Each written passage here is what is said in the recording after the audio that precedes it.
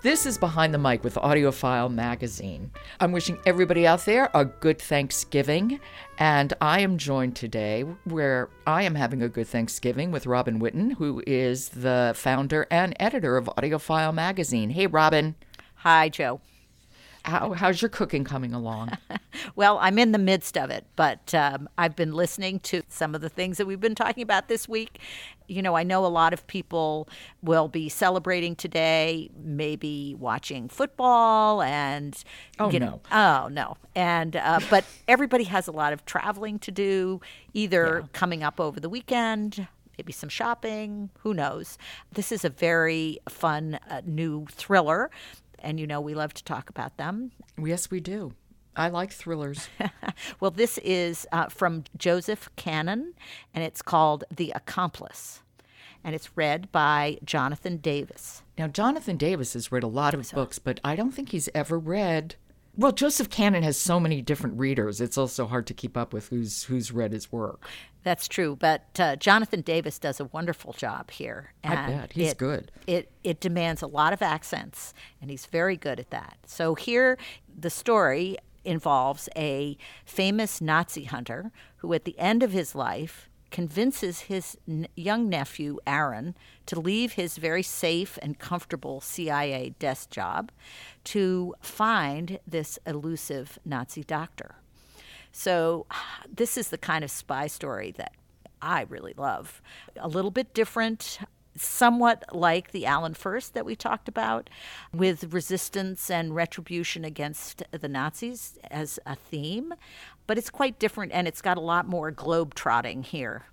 Alan Furst's book was set during World War II. When is The Accomplice set? Well, it's set in the early 1960s. Okay, that helps. Yeah, so it's when just after the Eichmann trial. It has to do with chasing Nazis into Argentina. So we've got some accents in Argentina. We have German, Yiddish, Israeli, and American accents. And Jonathan Davis does a great job. He seems to be able to always get just the right amount of emotion. There's a lot of high emotion in this story. You've got to keep it right at the right level. Right, because too much emotion can be exhausting. And it's not a short book. So, you know, the kind of thing, you've got to know what happens. So can't turn it off.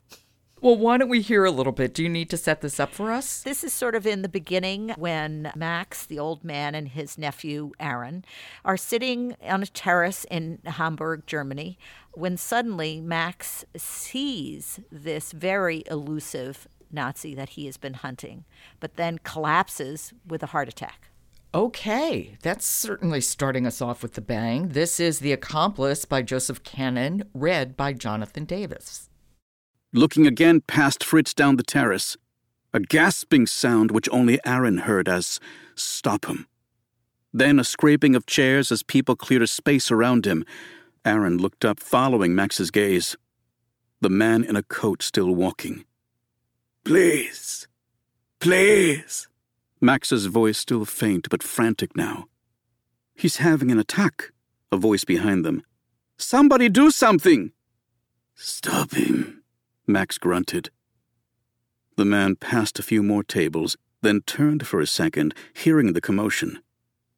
A winter coat, a hat, the face almost hidden by the brim, features blurred, as if the camera catching them had been shaking.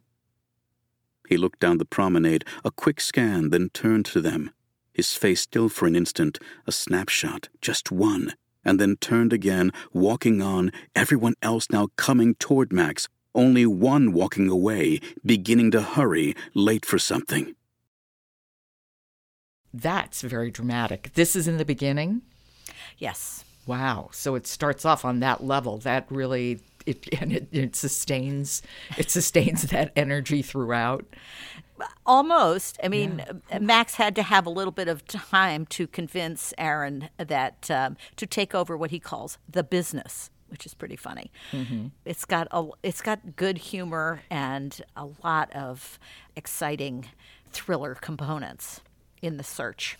Okay, so that is The Accomplice by Joseph Cannon, read by Jonathan Davis. Thank you, and I hope you have a good day, and we will talk again tomorrow. All right. Okay. Graphic Audio, which is a movie in your mind, is the sponsor of today's episode of Behind the Mic. I'm Jo Reed. Talk to you tomorrow.